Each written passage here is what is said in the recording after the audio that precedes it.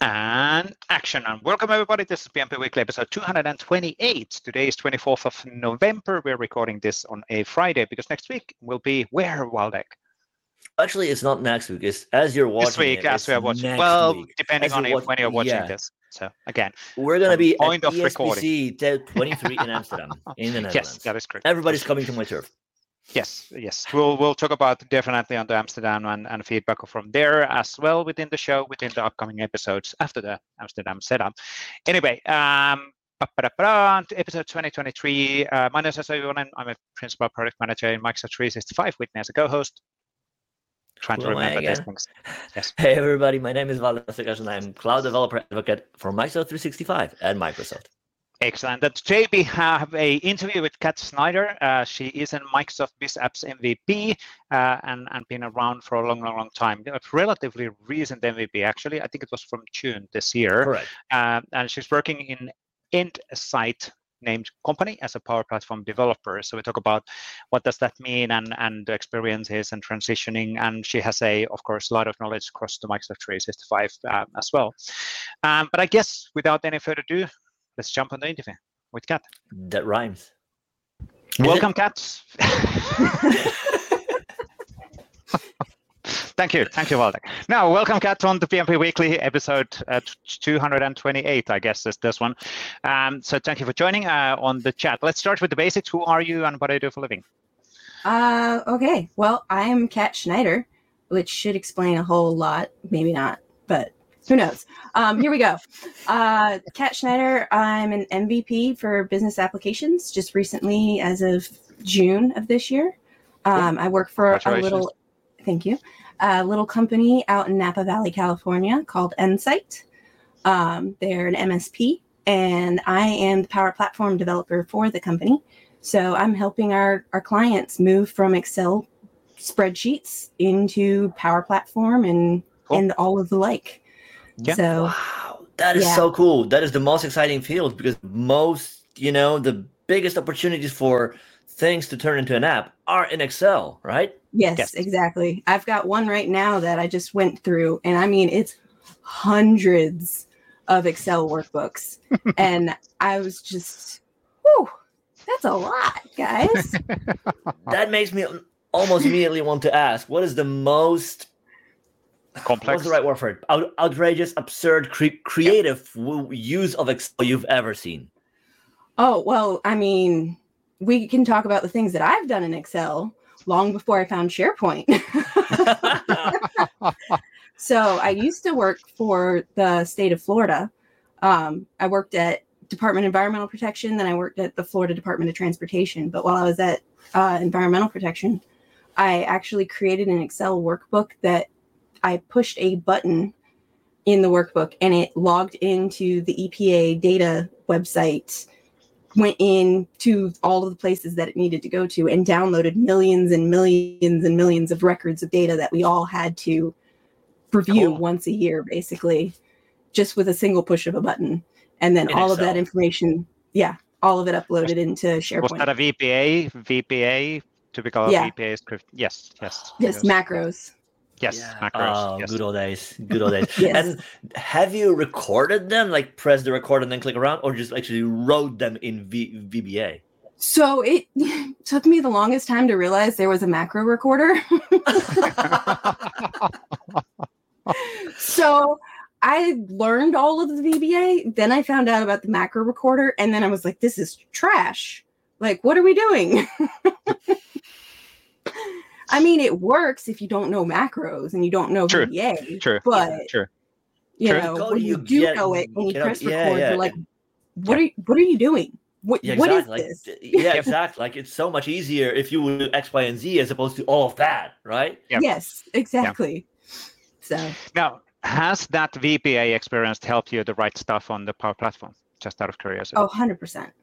I will say it was an interesting jump into the Power Apps, if you will, because I went from VBA into Power Apps, and at the time I had a mentor who was our CIO for the organization, and he loved programming. Like, he was just in Python on a regular basis, just programming, just because he wanted to keep his skills sharp.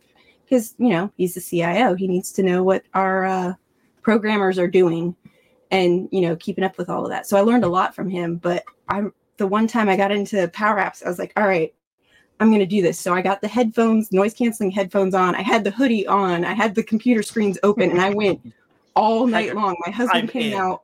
I'm in. I'm like, I'm a hacker. I'm in. Yeah.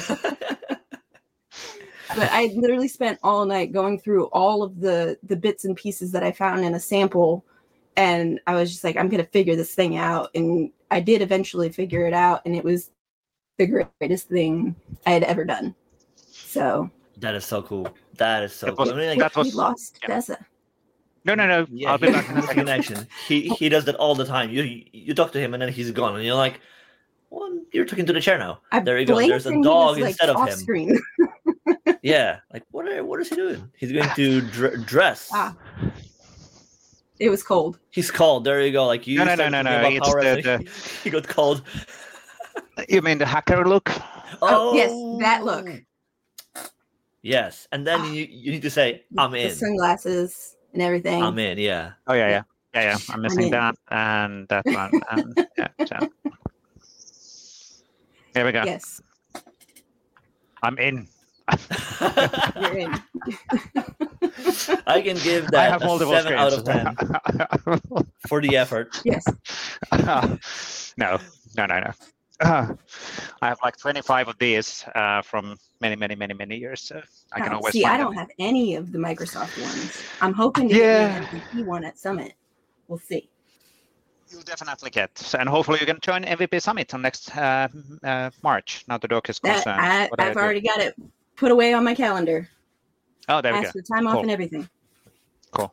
Oh, there you go. It's actually pretty I hot in here. I can't do this, so I don't have a it's fine. I am not in. I have hoodies all around me. I'm in Florida, but I'm also always cold. Yeah. So. Well, I guess that's the aircon problem, what we keep on having in the US. Whatever reason, you always put the aircon max. So. Yeah, my husband works outside, so he's got the temperature down all the time, and I'm warm-bodied, so we'll be here in the winter, 60 degrees outside, and I will have the little space heater on in my room, and my husband and child will like, nope, we're not going in there. It's not happening. That's a sauna. Yes. Well, you're just talking about a thing that the person there now like knows about way more. So like sauna's like maybe wait 60 Fahrenheit sauna. That's not. Yeah, it depends on 60 degrees outside, and then I have the space heater on in my room, and they're like, "That's a sauna. We're not going in there." Oh, but it's like that would still go to what 100 degrees, like 110. I'm a good comfortable at 110.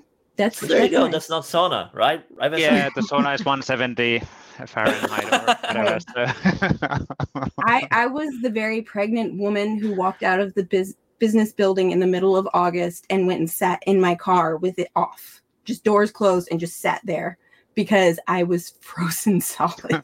Wow. I was just like, please, I sat in that for 8 hours. I need warmth now. Okay. We will know. Like if we ever get to organize any events, we will get you extra socks. Yes. That is my thing. I'm still looking for clippy socks, man. That would be nice. Yeah. I want some list socks, some SharePoint socks, some clippy socks. That's all I'm asking for. I think Clippy is a bit of a challenging thing because I think officially we should not be promoting that as a, if I understood the situation internally correctly. Unless it's tongue in cheek for those who get the reference nostalgia thing, right? So correct. It's not, correct. Yes. So there's a certain level of a concern always on using I can be nostalgic about my socks. Yes. Okay, let's get back on. That was an interesting detour. So, one of many to come, right? Yes. Now, anyway, on as you transform the Excel and stuff, there's no access involved, right? Just double checking. So are you doing access as well? Actually, that's kind of my transition. I went from Excel into Access. Yep. And that was a funny story because I had built an application in Access that went out and connected to Google Maps, that connected to our internal databases, connected into everything. And I was asking my developer friend, and I said, hey, so I need to access all of our internal documents with this application. I was like, can you come up and take a look at this with me? So we sat down. I showed him all of the doodads and bells and whistles and all of that. And he's looking at it, and he just stops and he's like, you built this? And I was like, yeah, I built this. I built it for all of our call center people so that they can get access to what they need whenever somebody calls in. Yep. And he's like, yeah, but you built this from scratch. And I was like, yeah, I built that. He's like, why are you not in California?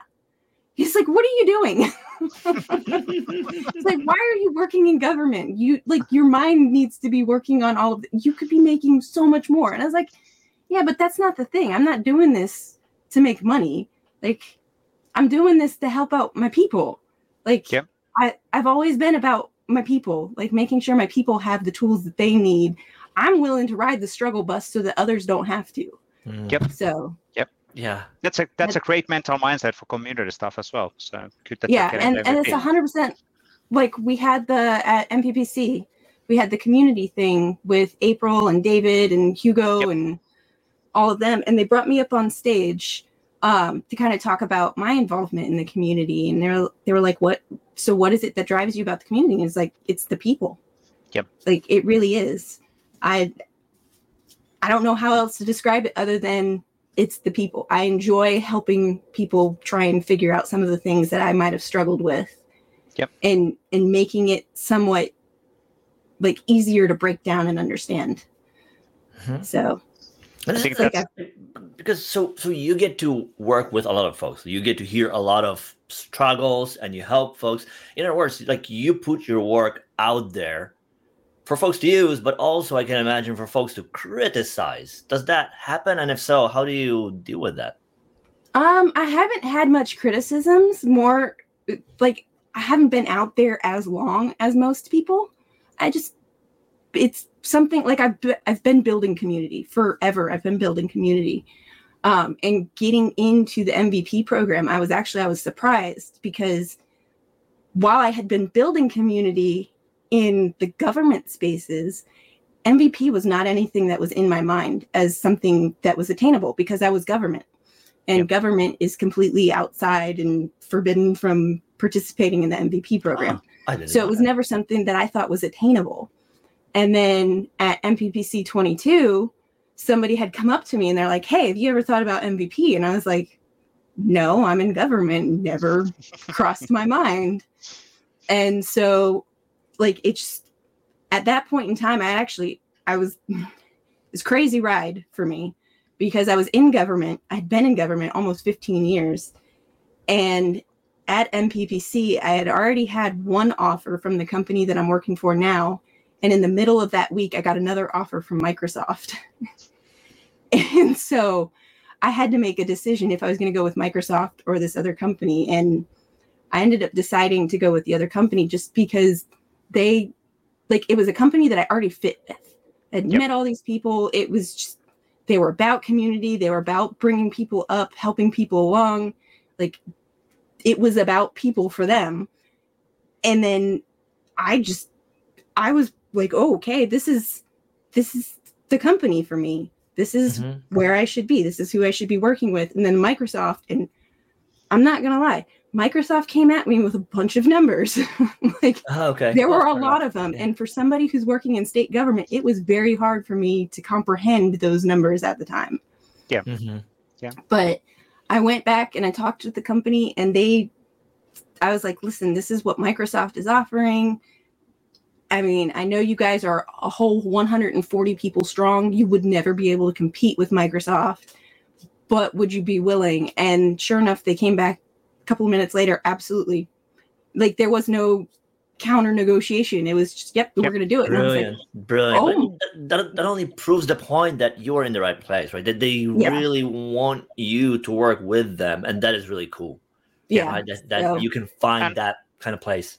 And of course, it's not like Microsoft is out of question in the future. It's just You can always come back and find that career in Microsoft as well. We can always throw more numbers at you. Right. Now that I have a little bit more comprehension. True. True. Yeah. No, it would have been crazy just to be there, like at Microsoft, like in this transition. Because I mean, what was going on at Ignite last week? Just I don't. Speaking of which, your favorite announcement, and you only get to pick one. Your favorite announcement from Ignite 23. There were so many of them. But you only get to pick one. Favorite child. Like, okay, so I'm still trying to go and process through all of these. I don't know. I'd have to say the Copilot Studio, that was pretty exciting. I know it's like the consumption of PVA into it, but the fact that we have the ability to have our own copilots and building our own copilots, like that's really exciting for me. And it's really exciting for me because being the Power Platform developer for my company, part of my quarterly goals, if you were, is to have webinars, host webinars for our clients. And now I have all of this material to talk about copilots for our clients and how copilots are going to change the game for them. If only we could somehow manage to figure out the Microsoft 365 Copilot for small, medium-sized businesses. We hear patience. Yeah, I guess you're not the only one who's asking that. We'll get there for sure. We just need to be a bit patient there. So. Yeah. No, I like to like throw in a little jab every now and again. I know it's coming, but you know, just a reminder that we're still out here. We're still waiting. Now?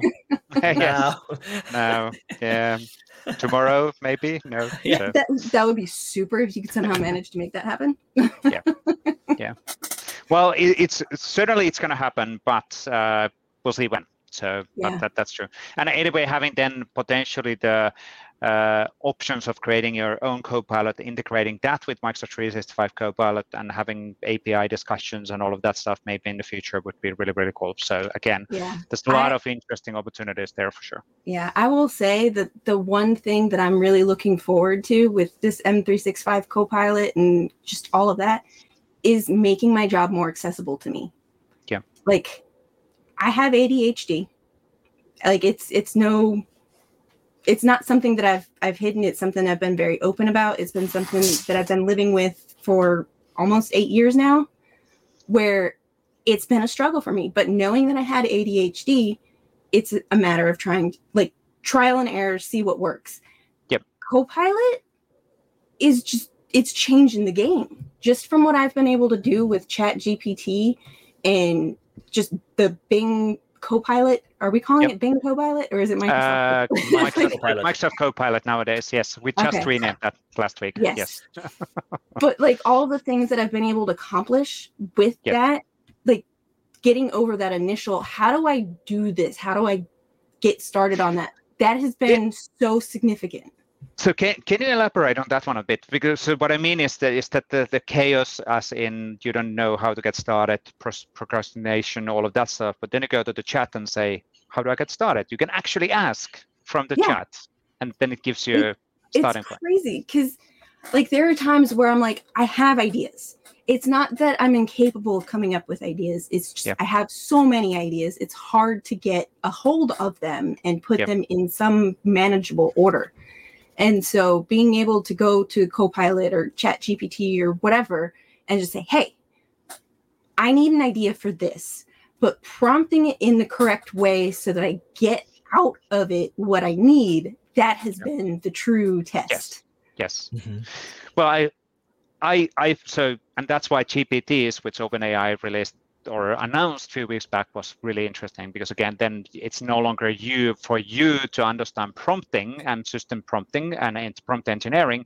You will have a dedicated chat which is already fine-tuned for that particular use case. And I guess our Copilot Studio thinking is heading to the same direction as well, so that you as a designer of the Copilot can actually define the system prompt and adjustments and all of that. So you don't have to, as an end user, I'm pretty sure that within a few years, as an end user, you don't need to be a prompt engineer. You don't need to understand what that is. It's all fine-tuned for you in a more easier way.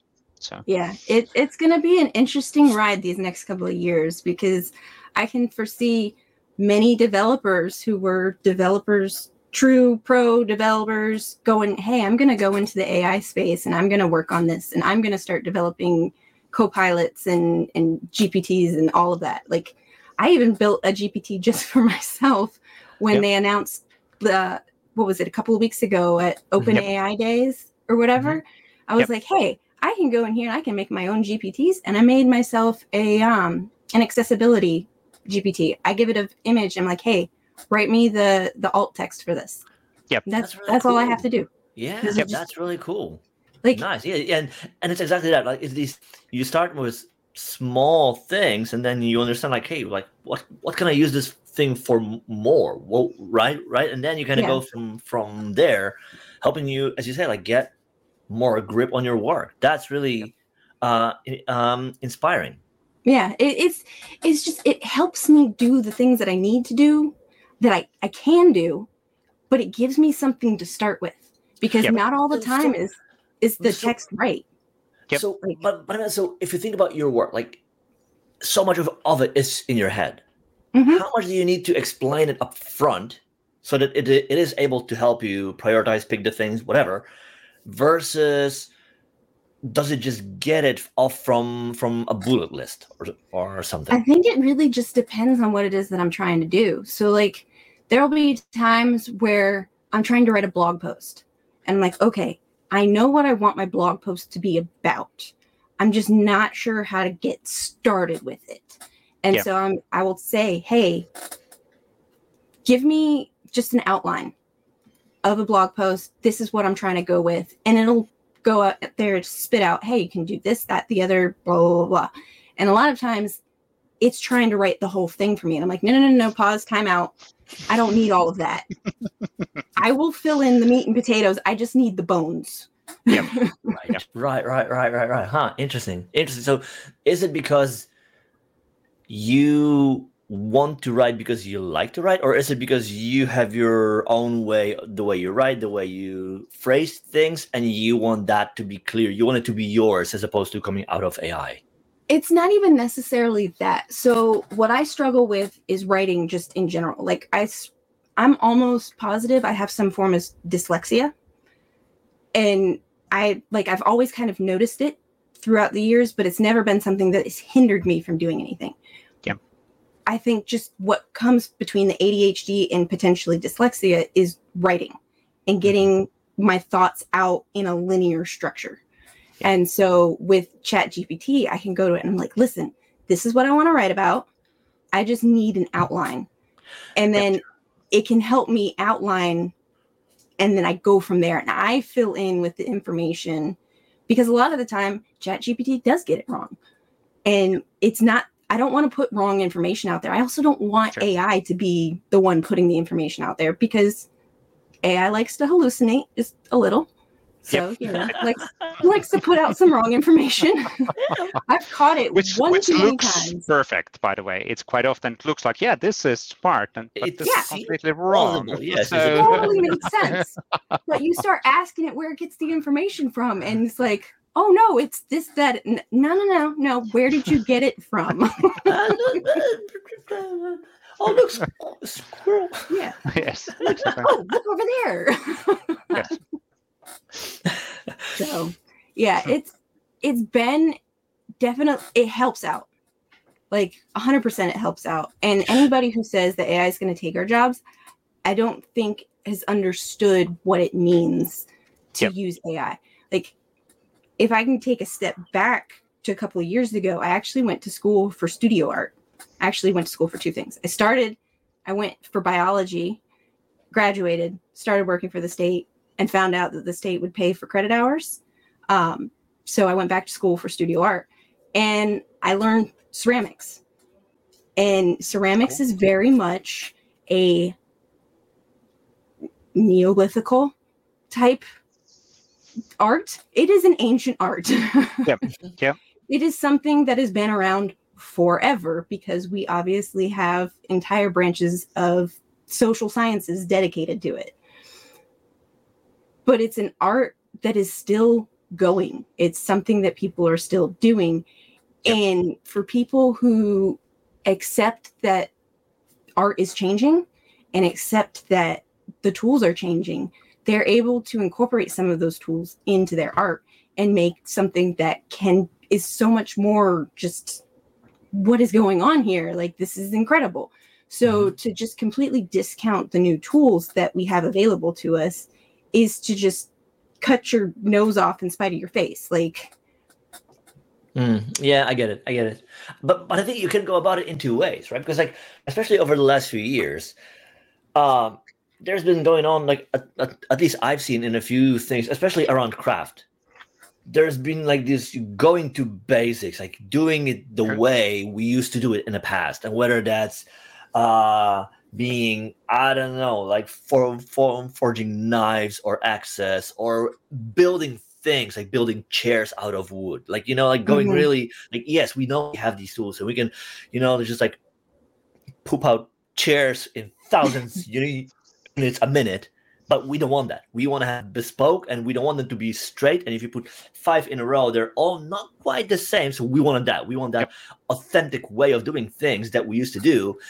And it's kind of this interesting thing where I wonder if we ever get that with, you probably see a lot of the same thing with apps. Like, there are apps that are just like, you know, dime a dozen, like it's the same thing, cookie cutter things, you know, there's interfaces, like it's the same thing. And there's like, somebody came up with a brand new idea to do things in a different way, and whether that's new UX or whether that's new design paradigms or something else. But there's this kind of two-way things where we want to do things at scale, quickly solve problems and move on, and then there's this art way of approaching it, you know, and doing it in a unique, bespoke way, even if we know that it costs way more than it will eventually yield, and we're doing just for the fun of it. Yeah. I am very much a person who believes that whenever you're trying to learn something new, you have to play with it. Yeah. If you're just doing it just to do it, it doesn't really stick. But if you're playing with it, 100%, you'll start to understand it a lot more. And so, like, I've even put forth a couple of workshops with Keith Atherton for MPPC, or not MPPC, that's not yet, M365 and ePPC, where the whole intent of this is for us to have fun, like complete shenanigans, but, you know, let's just have fun for people to learn how to use the Power Platform.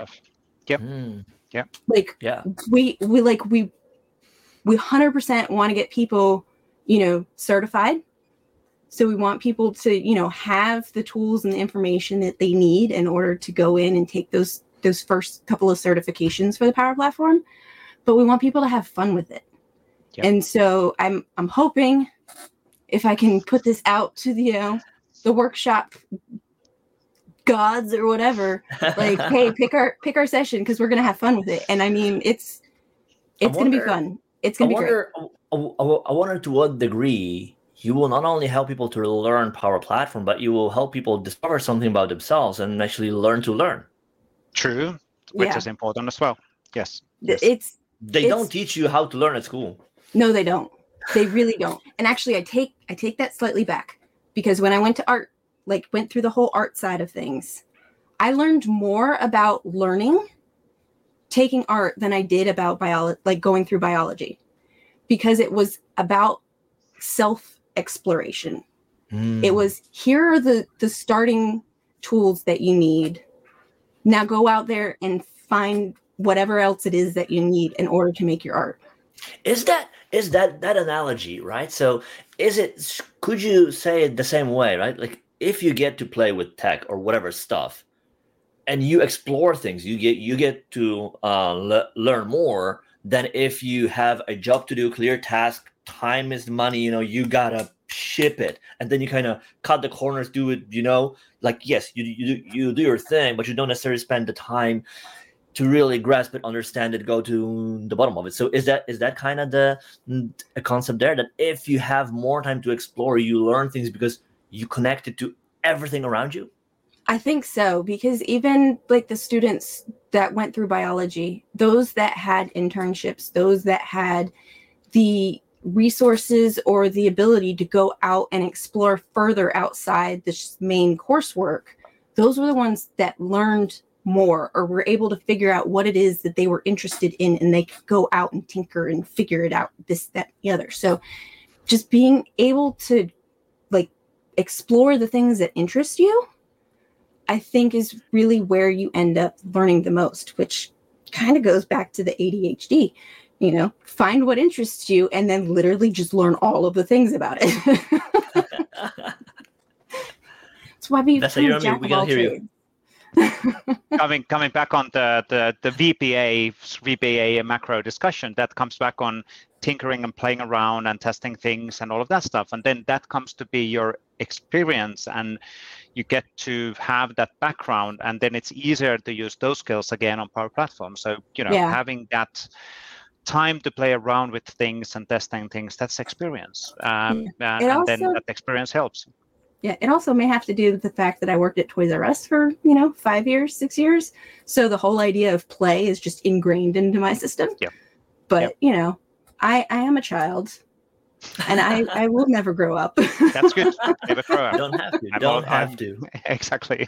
I mean, I don't know if there's any evidence of this anywhere. No evidence. No evidence. Nothing to see there. Well, actually, it's just a number. One of the things you point on there, which might not be obvious to everybody, it is to us because you pointed out to us too, is that bluish award there with the letters MVP. Yes, exactly. That thing, yes. So you mentioned you got it this year in June, right? Mm-hmm. What's changed? My networking, like 100% has been networking, but I think mostly it's just having access to, I think, the product groups and being able to see some of the things that are coming out, and being able, like, that has been probably the most mind-boggling, crazy change for me, because I was first MVP at our company. And when I got it, everybody was like super stoked, but they were like, that's great, but okay, so what? Yep. And really, it has been super beneficial, especially like with Ignite. I'm like, hey guys, there's all of this stuff. You guys really should pay attention to these specific sections. And hey, there's all of this information that's changing. I can't tell you anymore because NDA, but this is some information that we really do need to know. But it also helps me when we're trying to come up with strategies to help with our clients in what they've got going on for the next year, to be able to say, hey, so I can't say anything about specifics, but I can tell you that we probably should move away from this kind of messaging and move more towards this kind of messaging. Yep. And if I would go there as opposed to yeah.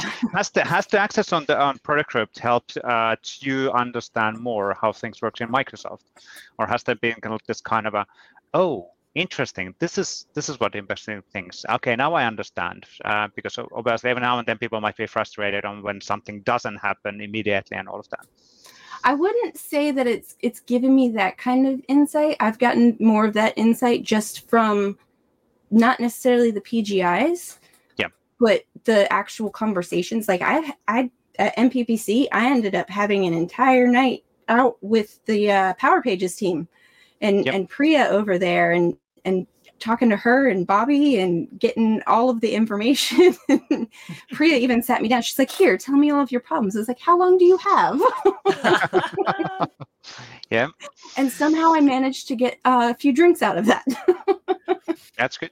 That's good. Yeah. That's a great deal, by the way. It only proves the point, right? That feedback to us at Microsoft is invaluable. We need to hear. We build products for everybody out there, but we cannot do it alone. We need to hear from you folks.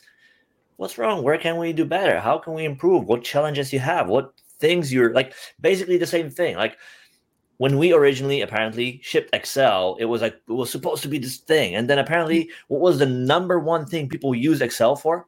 Tables. Because it was just super convenient to make tables in, right? And it never occurred to us. Like it wasn't our intention, and yet it became the thing, right? It only proves the point that we need to hear like there's the the intended way for people to use what we build, and then there is the reality, what people actually try to do, and they're like, you're doing what? Yeah, That's interesting. It's what I say all the time to people: is we don't know what we don't know. You can build your product, and you can see, this is what we're going to use it for. But at the end of the day, it's the end user that's going to use that product. And if you're not aware of how they're intending to use it, or what they're intending to do with it, or what other crazy innovative ways that they are using it, then you don't intend to build it that way. So. And that's why actually so many product groups and PMs are interested on having those discussions with MVPs. So obviously always a bit coach to PMs on, okay, so there might be some constructive feedback as well, because they might be a bit MVPs too, like it goes two ways. Absolutely, right? Absolutely. So like I've been talking with the Microsoft designer team, I think, since February. And I found out about Copilot before Copilot came out as a thing. They were like, what do you think about this term Copilot? And I was like, what? And then it seems like the next week, everything was Copilot. And you're like, it was crazy. But I've been talking with them and working with them and trying to come up with ways of using it. And when I first got into it, I was like, hey, listen, so I come from a government background, and specifically what we were using, like some of these tools for, this would be perfect for this. But the way that it's currently set up, it's not manageable in that type of space. It needs to have X, Y, and Z in order to be used in that space. Yes. And that's actually really, that's the core for PMs and Microsoft to understand. Basically, it's not just providing capabilities, but scenarios. And that's what we're trying to always ask. Don't ever come, well, it's good to say that something isn't broken, and this wasn't doing what I was expecting. Cool. What was your scenario? What were you trying to achieve is the key thing. But also, the reality, there's difference. Like, it's one thing to say I'm a PM on a product, but it's a whole different game to build a product that is B2C versus B2B, or where the other B is enterprise or a government. Like, that's a different game, because you have all the things like regulation, compliance, security, and so forth and so on, which aren't a thing in a B2C world, right? Yeah, no, there's so, like, anytime I'm sitting down with, it seems like the product group, I'm like, but don't forget about GCC, because, and they're GCC like, what? gets forgotten about all the time. Yes. Well, not necessarily forget about. The problem with GCC and government is one of those things, again, should we wait until everything is compliant, ready to go there as well, or should we go live with this without GCC support, get the feedback and make it better, and then put the GCC support on it? It's a really hard balance. And then of course GCC customers are like, why aren't you taking us into account? It's like, no. There's a lot. And actually I found my way into the whole conversation with Microsoft to begin with because of our customer success manager for state and local governments. So I had been working with her previously, and just through conversations she was like, well, if you ever wanted to work at Microsoft. And I was like, I'm sorry, not the numbers again. Well, that was before numbers, because this was all like, I was still in government. I was like, what? No, I would Microsoft would never want me. Like, I don't have a developer background. Apparently we do. Why not? That's really good. So hey, I've got the MVP now, so there's the road to Microsoft right there. That is a proven road to Microsoft. Guess what? Somebody in this call is a really good example of that road, right, Waldek? Yes. For me, yes. So no, it's been good. I've enjoyed having this MVP, just having access to all of the other MVPs, having access to product management groups or product groups. Words, they're not my friends. Now, on that particular topic, I know that we need to start wrapping up pretty fast, but what would be, from your perspective, what is the value for your employer around the MVP? We talked about some of that stuff already, but kind of recapping that. It is a lot to do with being able to help focus our discussions with clients, and being able to help guide, like, hey, let's maybe not talk about this much more. Just nod, wink, FYI. Yes. It's not a good thing to talk about this anymore. But just being able to have some of the information about some products that are coming out, and especially when I'm working with clients, I can help try and steer some of the product decisions with, okay, this is there. Like PVA, great tool. It's no longer PVA. And I knew about it no longer being PVA, granted a day before, it was no longer called PVA. But having some of that information ahead of time and having the conversations with the product groups ahead of time and knowing, hey, these things are changing and this is why they're changing, but having that insight into the why. Yeah. Like my developer friend said I was crazy. The same one who's telling me, like, why am I not working in Silicon Valley? Why am I not in California?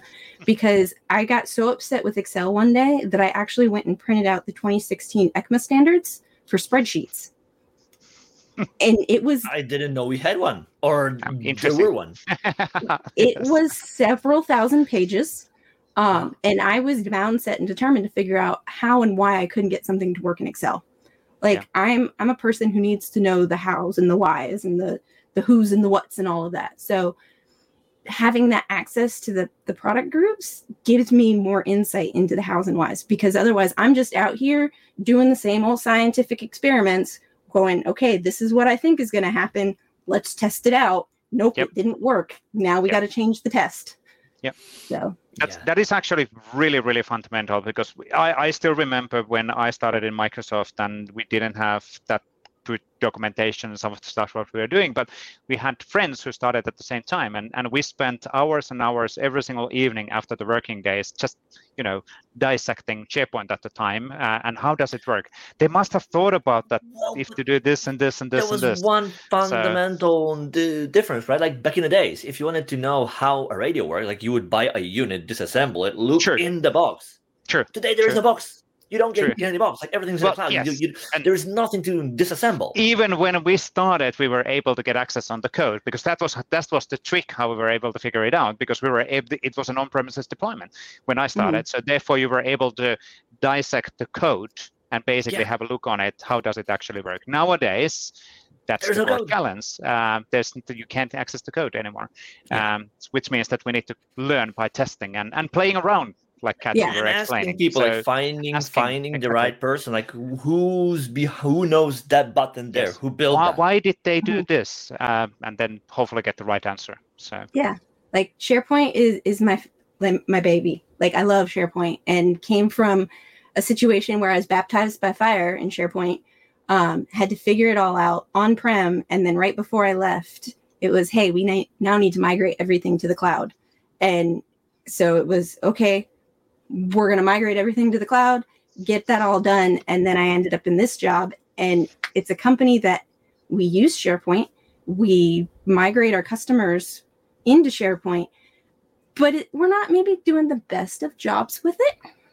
I may have had a couple of conversations with some people going, okay, we need to do better by our customers. We need to do better. And then finding out, hey, now we've got this all new SharePoint Premium coming out, and it's supposed to, basically incorporate Copilot. Like, if we don't do what we need to do in order to help our customers get their information set up appropriate, it doesn't matter if there's a SharePoint Premium or if there's no Premium, and we're trying to get a Copilot working, it's not going to work, because the time-tested quote, as it is, garbage in, garbage out.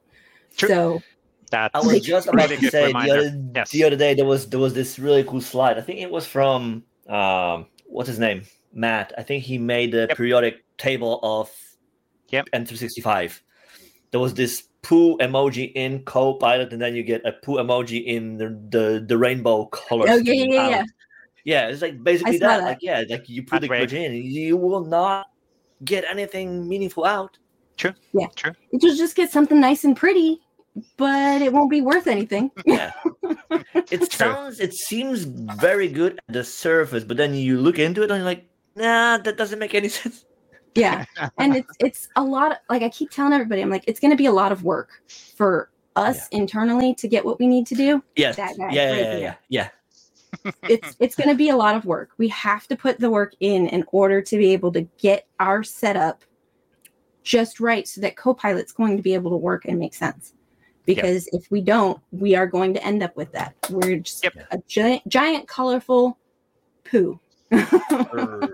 Right turd. It is a good discussion point. I almost retweeted this one in Twitter, but then I realized that maybe if I shouldn't, because then people might get, Twitter is hard. People might get stuff out of context. So it is a good definition if you explain what is intended to explain. But poo in, poo out. That's just how it is. So make your data structural work. And by the way, good learning point related on SharePoint and SharePoint Premium and Copilot. It's capital P for SharePoint, not a capital P for Copilot. Yes, I'm excited. I'm really excited to get my hands on SharePoint Premium because I want to see how it works, just because I know how incredibly useful it's going to be to people. And if I can show people some of that magic, we can get more people on board with it. Sure. So, and of course, looking into integration with Power Platform and everything else and Copilot, and there's so much cool stuff. There's so much. I'm a big fan of SharePoint. And as much as people are like, no, we did this SharePoint. And I'm like, no. I don't think you understand. Pretty much that's where Microsoft is headed. It is built on SharePoint. Always, we've got streams. We've got all lists, all of it. It's all built on SharePoint. True. That is true as well. I mean, it always depends on the perspective. Obviously, SharePoint people say that it's built on SharePoint, and then other people say that it's built on something else. Anyway, it is what it is. Now, to be fair, it's built on servers. It's built on serverless. It's built on Azure nowadays, so that's good. Anyway, I think we need to wrap up because we are otherwise going again way too long. We could have actually continued this for a long time. But thank you, Kat, for joining. We'll get you back on the show for sure in the future. Just to recap and see if you will be then employed by Microsoft. Who knows? If they come who up with numbers. So. It's still out there in the universe. No. But you never know what's going to happen in future anyway. So we'll be lucky to have you. We'll invite you back on the show at some point to talk about the next phase and what has happened. But thank you for joining on this one. Really cool discussion. Thank you for having me. A bit more about the background and power of community. Yes, community, because that's it. It's all about the people. Yes, community is all about the people. Yes, this is the People and Practices Weekly, right? That's what this call is? Yes, People and Practices. Yes. Cool. Anyway, thank you, Kat, on this one. We'll jump on the weekly articles in the show right after this one, and we'll stitch that to be a suitable video as well. But thank you. Really, really cool discussion. And all the best within the MVP world and within the product and the Power Platform. And we just need to get more access on everybody on this stuff, which was announced in Ignite. I'm going to put it in one more time. Thank you, Kat. On 365 Copilot. All right. Thank you all for having me. Absolutely. Thanks, Kat. Bye. Excellent. Thank you, Kat, one more time on the great discussion. Good to have you on a show and a lot of interesting discussions. There would have been so much to talk about. We completely ran out of time on this one again. So not that surprisingly, we were on time. Fair. But so on the articles this time, we were collecting some of the community articles where the hashtag PnP Weekly has been mentioned, and also other interesting articles within the past few weeks. So we don't go through Microsoft articles because we recorded earlier this week and we had a lot of Ignite news. And then for the next one, we'll get back on the normal cycle, and we can pretty much assume that the news cycles will slow down a bit on the IT announcements now after Thanksgiving. It was, by the way, before we go there, I have to say that yesterday was Thanksgiving, and it was surprisingly pleasant evening to work. So. Okay, if you say so. Yeah, I don't know if it's not necessarily visible for you, Waldek, but for me, it's like, wow. So I mean, the way I see it is that I open Teams in the morning and it's not filled with stuff from like, oh, that's true. Like, there's nothing like, is this thing on? Yeah, yes, it is. Oh, right, everybody's going. Yes. Okay. Yes, I had obviously there's some because China and India are working normally, but still, especially the evening of my evening located in Finland, and that was interesting. It was super weird. It's like end of the world. Where is everybody? What's happening? Exactly. You're like, what am I supposed to do now? Like, there's nothing for me to do. Anyway, that was really good. Anyway, let me share my screen. So we'll actually go through some of the articles from this week. Let's start with one from Chandani Prapyati, and she's from the cloud. No, wow, my brain, I can see the logo in my eyes, but my brain is giving. This isn't really relevant, but I know, but now I'm actually rapid. But now you have to know. Now yes. you get this rare opportunity to see Vesa in action, spelunking and trying to find out who's from Rapid where. circle. Yes, rapid circle. I do so much of writing people's names on podcasts and everything else. I should know, and I do apologize, Chandani, because we definitely should remember that Chandani was on the show a few times, few months ago as well. So anyway, this is about creating a first Power Apps component framework component with React, and Chandani is a really good example of a person who has a previous SPFX background and as a developer. And then so PCF components are actually also React components. So you can use the similar skills as you did with SPFX to build those experiences. And then that extends those components and functionalities which are available within the Power Platform. So really, really cool stuff. You get your custom components available, and then you're able to start using them within the toolbar. It's, by the way, an awesome example of how the pro development from pro dev to low dev in the Power Platform. So the pro developers can create reusable code components, and then the low developers or the business developers can then enable or use them to be more efficient. Really cool. Thank you, Chandani, on this one. Awesome stuff. I think we should even talk more about PCF components every now and then, because it's a cool setup. Now, from Mark Rackley, there's 5 tips for embracing Gen AI, generative AI, in the Microsoft 365 without using Microsoft 365 Copilot. A lot of actually interesting things here. Obviously, in Power Platform side, AI is already available, and you can actually start using some of those components for free by part of your Power Platform license. And then there are other elements which we can take advantage of, already kind of analyzing the content and automatically making operations and actions based on the information, right? Correct. It's always the thing, like, where you have a bunch of tools available to you, and at the end of the day, you need to choose, like, when does it make sense to apply which one. Like, not everything's a hammer and everything's a nail, right? So you need to, like with everything else, you need to become aware of all the different tools that are available to us and think through when does it make sense to use what. Absolutely, 100%. Now, on Paul Pollack's blog, we had a highlights from Ignite 2023 from his perspective, of course, and a lot of focus on AI and Copilot. Paul is working in a company who has access on Copilot, so he kind of realizes already what you can do and can use that on a day-to-day basis. Microsoft Copilot Studio, awesome thinking points and moving forward, and we can see this to evolve significantly in the future as well. SharePoint Premium, really cool. Also AI powered functionalities. So technically Microsoft Syntex is now renamed to be SharePoint Premium to provide a bit more context what this is all about. Syntex was not necessarily super clear from a naming perspective. Azure AI Studio, obviously big thing for creating those tenant level settings, and then Microsoft Copilot Dashboard for insights and new blogs that came out at the same time. Cool. Thank you, Paul, on this one. Really cool stuff. We also had a blog post from Sudharsan related on how to transfer files from local system folder to Azure storage via SFTP. That's actually really interesting as well. So how can we automate file deployments from the local file systems to the Azure side? And I guess we have some sort of a script here waiting, if I remember correctly. Oh, we're doing console application. Okay, that's fine as well. Absolutely, we can do the console application and code the automation as well. So basically, how can we deploy stuff automatically from on-prem? Quite actually typical scenario. You would do replication of your local stuff, whatever, to the cloud. Why not? Thank you. I don't know. To me, storing files locally is like, wait, what? Yeah, fair point. Fair point. That's true as well. Ahead of the curve already. I don't know. Yeah. But I mean, yeah, like if you've got files, like maybe one use case would be like, hey, you want to build something in a cloud, and you want to keep either in sync or upload a bunch of stuff to the cloud from a local store or from some other place. Totally. Right? Yep, absolutely. Absolutely. Now, and that one is, by the way, using the PnP Core SDK behind the scenes. That's obviously using Microsoft Graph as well. Now, on here we have a new blog post from no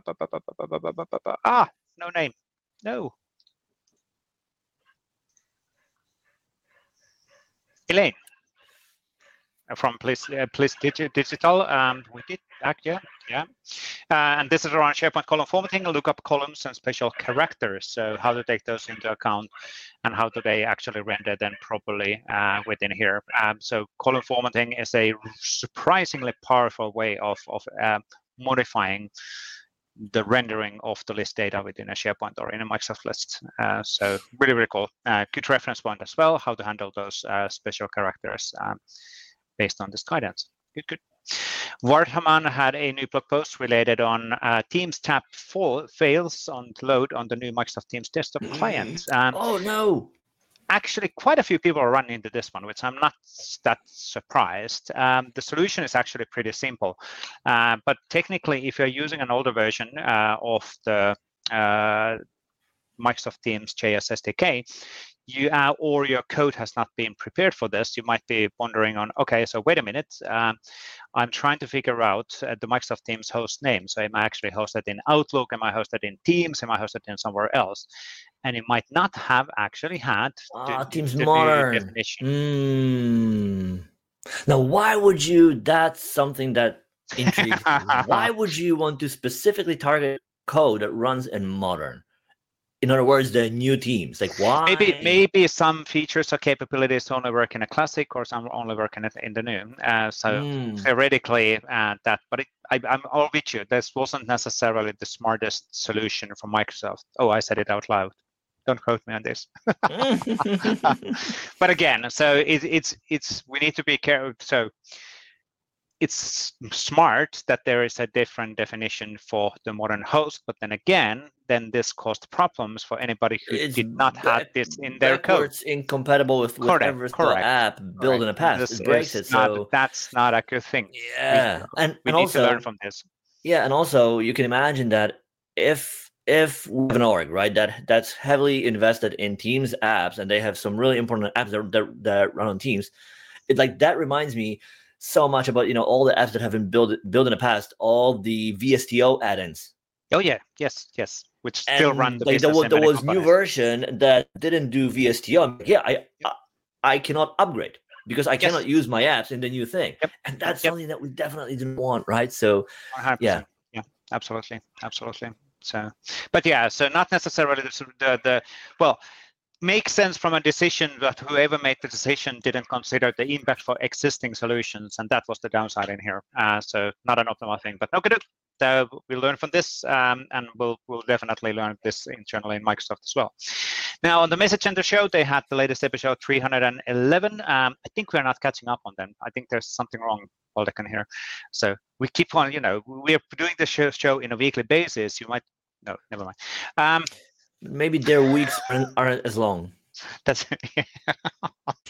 but wait, if they do an episode once a week and we'll do an episode in once, that explains. Yeah, but if their weeks are shorter, then they get to do more episodes.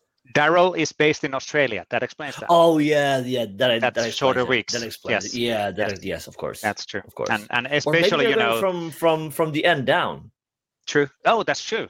And especially, on summertime, it's wintertime, Australia, they have, I think it was summertime, they have 3 time zones. On wintertime, they have 5. So, that explains all of this. Time moves more faster on winter when it's actually summer over there. Because it's always summer over there. That is true. Anyway, on the episode 300. The latest news, obviously, from the Message Center for Tenant Admin, and they're again analyzing what's available. And there's a lot of new announcements. So there's, for example, one thing which I'm not sure if we talked about too much, but there's the name changes related on Planner and To Do, and then Microsoft Projects. It's all getting bundled under the Microsoft Planner name, which is interesting. There's a new logos on everything on that one. So, but and a lot of additional other announcements which have been done. Now, these are pre-announcements, roadmap announcements, which Microsoft publishes out, and then Daryl and Daniel analyze always on what is Microsoft sharing. So really interesting show. What have we actually said? Yeah, exactly. Like we can learn, like, what have we actually said? Yes. Now, on the video side, we have Laura Rogers had a video around discover how Microsoft Viva can transform your business and improve productivity. I really, really like these kind of videos because, again, it explains, well, not that kind of an ad. You can play it soon, whatever. Yeah, I can play it. I have an English operating system, English keyboards, English everything, and then I see my ads in Finnish. It's because you are in Finland. There you go. I know, but that's too bad. Anyway, but she's walking through on the different Viva experiences and how they can improve the productivity, which is really, really cool, and what you can do with them. So thank you, Laura, on that one. Awesome video, or live stream originally, but now then a video. Shane Young had a new video around Power Platform Copilots you can use today, because there are Copilots in Power Platform site which are available today. So he talks about how can you use them, what's available, how they work, and all of that stuff. So thank you, Shane, on that one. That reminded me on something which I need to show in here, because just for the sake of it, because we don't have that many articles. Yesterday I ran into a folder. A folder in my file system where I had from 2013 Todd and Shane. So from 2012, yeah. Wow. 2012.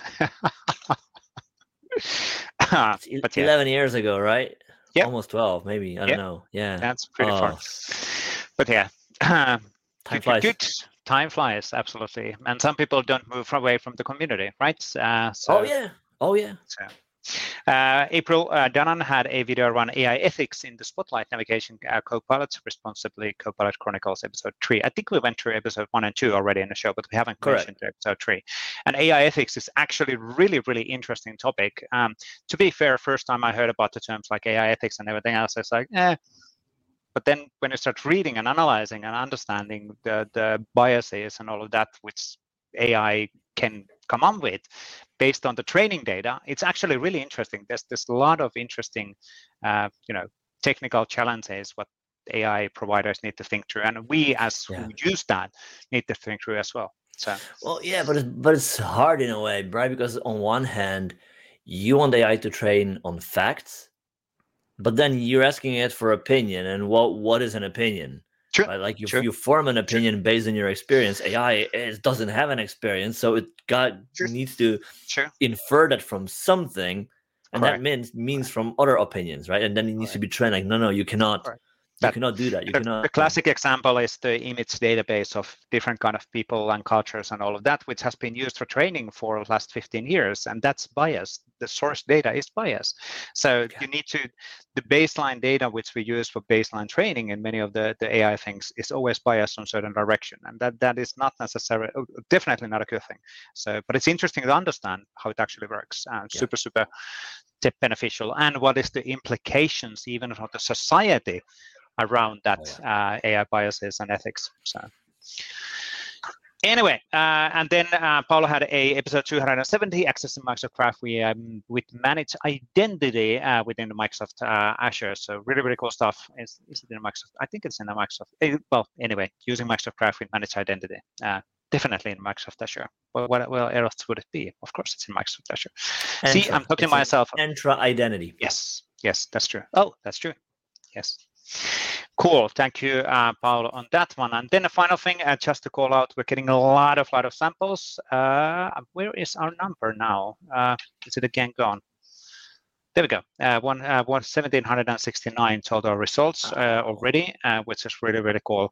A lot of updates across the board and a lot of new samples, especially right now from the Copilot site. So the whole category is relatively new since Ignite, because now it's finally available for some customers and partners, and then we can start seeing contributions from the community around the Copilot samples as well. And of course, the initial set of samples are seeded by Waldek, your team, right? For that, yes. Although I mean, he created only few, but there is more coming. And again, like when we will get a broader adoption, that thing will skyrocket because everybody will build, will try to extend Copilot to their needs. Yep. And the cool thing is that you're doing with existing tech. So Yes. if you've built a messaging extension in the past, you can build a plugin.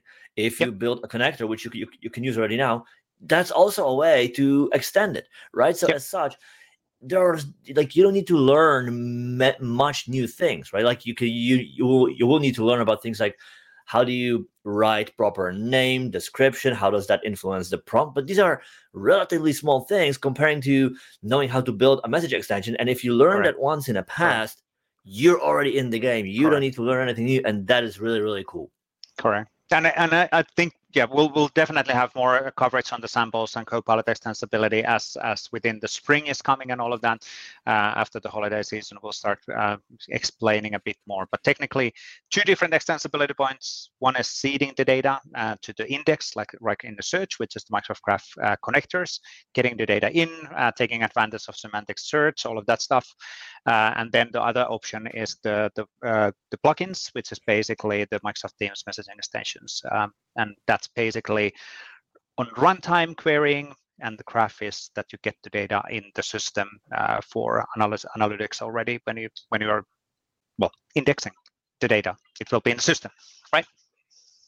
With plugin, graph connectors. You're getting the data inside of the search. You're getting in the index, and then the plugins, as in messaging Teams, Teams extensions, messaging extensions. It's a runtime query of that information for the query what has been asked. So and those are the two extensibility points right now. There are actually other things which we're planning to do as well. So there's a lot of interesting scenarios related on Copilot and AI.